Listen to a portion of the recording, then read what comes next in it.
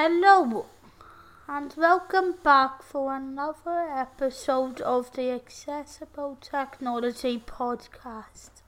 My name is Phoebes and this is a podcast where you get to hear all about the everyday technology that is accessible for disabled people, as well as learning what technology is less accessible, and where you also get details on how technology companies can continue making their technology more accessible. So if that sounds like something you're into, please consider following it and sharing it. This podcast is also available to be downloaded if you search for it on Apple Podcasts, on Amazon Music and Audible, on Google Podcasts and on Spotify. And I also am on updating it 3 times weekly, although that is something I've just changed to now after previously uploading just twice a week previously. So yeah, we'll just see how everything goes. But in today's episode, you're going to be hearing my review of the Marvel Avengers video game, or at least part 1 of it, because I might follow up with another part of a review on it in future. But as always, here's a couple of additional notes about the game before I get fully into the review. It first came out in 2020, and it's set in a world where a catastrophic accident has just resulted in massive devastation that the Avengers have to make sure doesn't continue. The game was directed by Sean Riscag and Morgan W. Gray, and it also got a Golden Joystick Award in 2020. But now that I've gone through all of that, let's get into the episode. Hey guys, Phoebes here, and welcome back for, I guess you can call this an unexpected video. Basically, I wasn't planning to blog or vlog today, but what I'm talking about in this was something and is something that I had to really get off my chest today, and I just found it easier to blog about it and not to record, just to get the news out there and to see if anything comes of this really. So basically, I think it was last week, I ordered the new Marvel Avengers game for Xbox, and basically it was, I ordered it a wee bit late because originally I had pre-ordered it, but it didn't go through because I was ordering a lot of other stuff and all the other stuff I was paying for. So yeah, ended up ordering it slightly after the release date. Unfortunately, I didn't get enough time to play it when it finally arrived, but basically as well, then I put it in my Xbox last night after work and hoped to be able to have a good go at it. I had been very excited about playing it because I'd seen videos and photos of it online, but when it came to it finally installing on my Xbox and then getting it all loaded up, I found that I was able to control the main controls at the beginning of the game okay, but when then it got to the laser type bit, and if you've played the game you will know which part at the beginning this bit is at. I could only tap LT for it to aim in, but I wasn't able to move it round while holding that down, obviously because I use a chopstick in my mouth, and then I wasn't able to even shoot with it.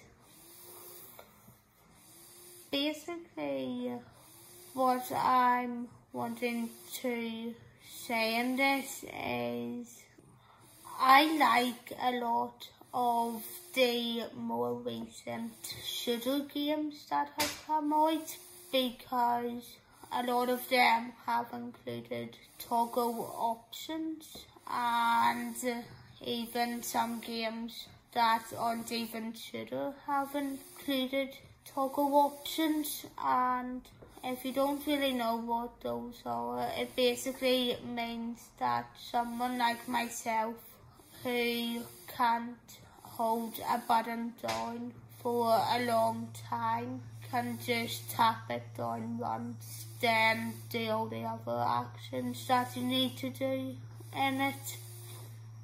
When I found out that I wasn't able to do the laser type bit, I did check the settings out in the game and found that there was only really settings for subtitles, sound, and I think maybe colour blindness and blindness. But basically when I then went into controller, there was only the controller layout, which I expected, but there wasn't anywhere for accessibility options. And also then when I went into gameplay to see if there was anything there wasn't that would help me.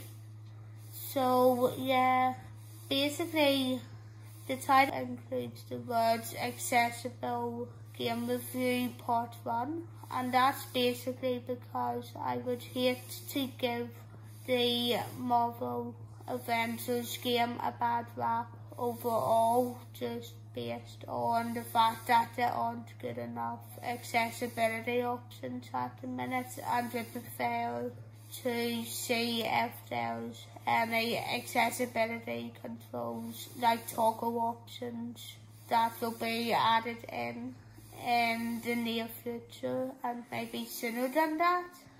And then after that I can give the game the proper review it deserves. But enough about my thoughts. What did you think about the Marvel Avengers game? Did you find it easy to play? Or did everything get too complicated at times? And has it got much better? If you'd like to pass on some of your thoughts, you can include them in a review wherever you're listening to this on, as well as via the contact pages over on my Phoebes Out Tech Reviews site, which you can follow by searching for www.pltechreviews.co.uk, or on my other website, phoebeloud.com. If you'd like to check out some of my videos on accessible technology, you can find more of them over on my PL Tech Reviews YouTube channel, And if you'd also like to see a couple of my accessible tours and reviews, as well as my film, TV, theatre reviews and political videos, you can see them by searching for my Freestyle Journalism YouTube channel. And I also have another podcast as well called the Freestyle Podcast, which is where you get to hear everything that I cover on Freestyle Journalism in podcast form, with some breaking tech news coming up as well.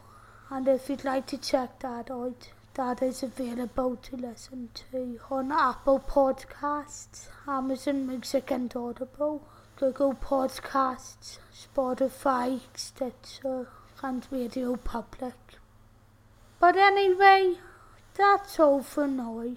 So in the next episode, I'll be continuing with the experiments with adaptive gaming series, as I tell you whether or not the Manfrotto variable friction arm helps you to hold on to buttons at the one time, as well as answering the question of whether or not you're better going with it or another arm.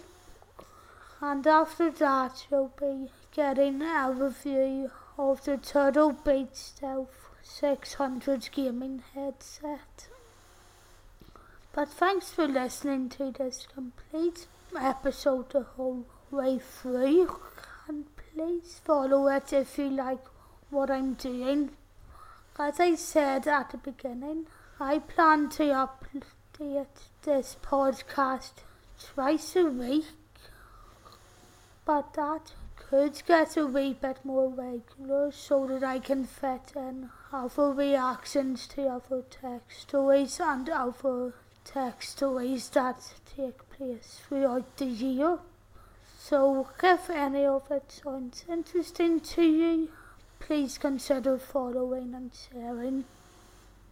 You can follow me on Twitter by searching for @PhoebesLyle, and my Instagram handle is @TheRealPhoebesLyle. And as mentioned already, you can also follow the FhoebesLyle Tech Review site as well if you have a WordPress account. But if you don't have a WordPress account and you'd like to support the website and the channel and the podcast without having to set up a WordPress blog or business, you can easily do so by just following the social accounts, and they are PL Tech Reviews on both Twitter and on Instagram. But anyway, thanks for listening, and I'll talk to you all in the next one. Bye!